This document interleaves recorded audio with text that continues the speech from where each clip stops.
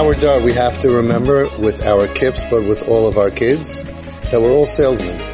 Nobody is fazicherd. Nobody is certain that their children, that their grandchildren will stay on the right path.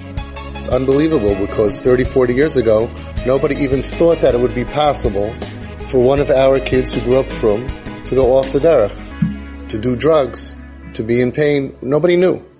And right now we have a dar coming with so much emotional pain, and we have so many things that are breaking our kids. So right now we have to all change. We're all doing kiruv. We're all salesmen. And this goes very, very deep, because when somebody is just floating through life, somebody's going through regular life and everything is fine, so it's not a problem. But when somebody goes in through pain, they start like feeling incredibly anxious and uncomfortable and annoyed. And then they look at Yiddishkeit, they look at their parents and the lives that we are living, and they start inspecting us. They're not just floating through regular life. So they start looking at us and they say, like, what's so good about your life? Where's your emunah? What does bitachon do for you?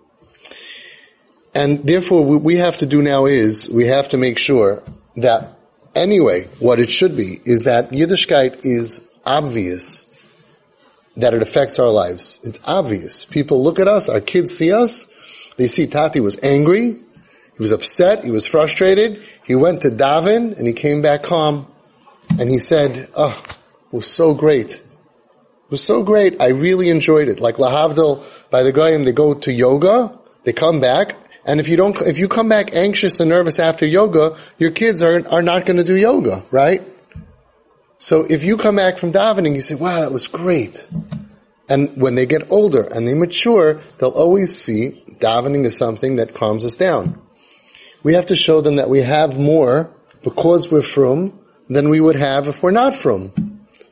Compared to a not frum person, we have serenity, tranquility.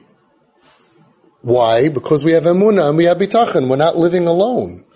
We're not on our own. So we have to bake this into our kids, that they have to see this. Otherwise, when they go through a crisis, they have no idea that they're better off than a guy. They don't see it working. They don't see anything happening. The kid gets upset, or a kid spills something, or something happens in the house, and you say, it's okay, gamzu l'tova. That's teaching that Yiddishkeit transformed me into a kind, compassionate person, forgiving. But if they see mommy and daddy are angry all the time, they don't see gamzu l'tova. They don't see the father saying, it's okay, I see everything's going to work out, I have amunah in Hashem, don't worry about it, I have bitachon, it's going to work out. They don't see better midos. Then once they get hit, they hit a bump in the road, they're going to say, why would I want to be from? Now really, we have to wake up, because we are all salesmen to our children, to everyone around us, to those who are struggling. When they look at us, they have to see shining people who are happy. If they see that all your Yiddishkeit, all those 613 rules you have, and you're not happy, all the stuff you got going, Yiddishkeit, by the way, is not something you do once a year or once a week. It's constant. So it should make you so uplifted. So something. It's not like a diet once a week, a cleansing. It's a constant in your life. So what does it do for you? It makes us grouchy, anxious, angry, judgmental.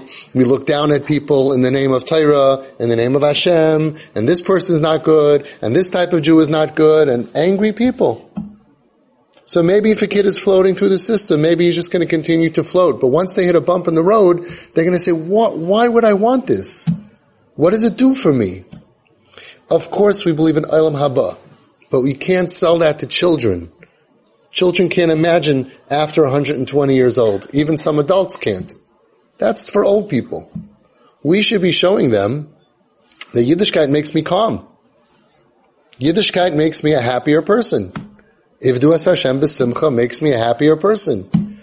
When I have tzaras and I don't know what I'm going to do, and it's Friday afternoon, I realize Shabbos HaMalka is coming. Shabbos, I look different. I'm calm. All my worries are off my head. Ki'ilu kol malachtacha asuya. If we don't live Yiddishkeit, our kids are not going to buy into it. If we're not showing them all of these things that it's supposed to do, why would they sign up? So in the 80s and the 90s, we never thought this would happen, that we would actually have to really live the way we should live. It was a given. And now we have a wake-up call. We have to start living as Jews. Not just doing the halacha, but letting it affect you. Who was the first Jew ever? Avraham Avinu. What did they learn by Avraham Avinu? Talmid of Shel Avram, Ayin Tova, and some other ones. Good stuff. Nesiv Shalom says that's all they learned. Morning Seder, they learned it Be'iyun, having an Ayin Tova. But how am I going to have an Ayin Tova on that person? But this guy is a really bad person. They learned, and with Rashi and Taisus and Mefarshim, how to have an Ayin Tova. If we're not having an Ayin Tova, we're not Talmid of Shel Avram Avinu. Talmid of Shel Aaron, Oyev Shalom, Reidiv Shalom, Oyev Esabriyos, Mekarvam L'Torah. We have to show our kids and everyone around us that they see us as a better person. We are better off because we are from Erlich Yidden. And if we don't do that, forget about them, it's time to look in the mirror and say, but why not? Why am I not a happier, better person? More zufrieden, more comfortable, just feeling better, not wrapped up in craziness, calmer. Why am I not calmer? We all say Hashem is holding our hands. So why am I not calm? Why does Yiddishkeit get us anxious? Why are we so nervous? Yelling at people and angry and kids. Of course, there's a certain human part that gets anxious when there's a lot of activity, but where's the serenity? This is what we have to start doing. We have to become uplifted, elevated humans. Otherwise, we have kids who grew up in frum families, they hit a bump in the road, and they go searching, and they look at the Buddhists, and they say, wow, these guys are calm. What are they smoking? So we have also reasons to be calm and collected and to have serenity and tranquility and to show our children that Yiddishkeit makes me feel better and deal with life in a better way. That's our job. We are salesmen of Hashem for all of our children, even the ones that are from. This is Avi Fisher from Twisted Parenting. To be added to my broadcast, please send a WhatsApp request to 718-902-6666.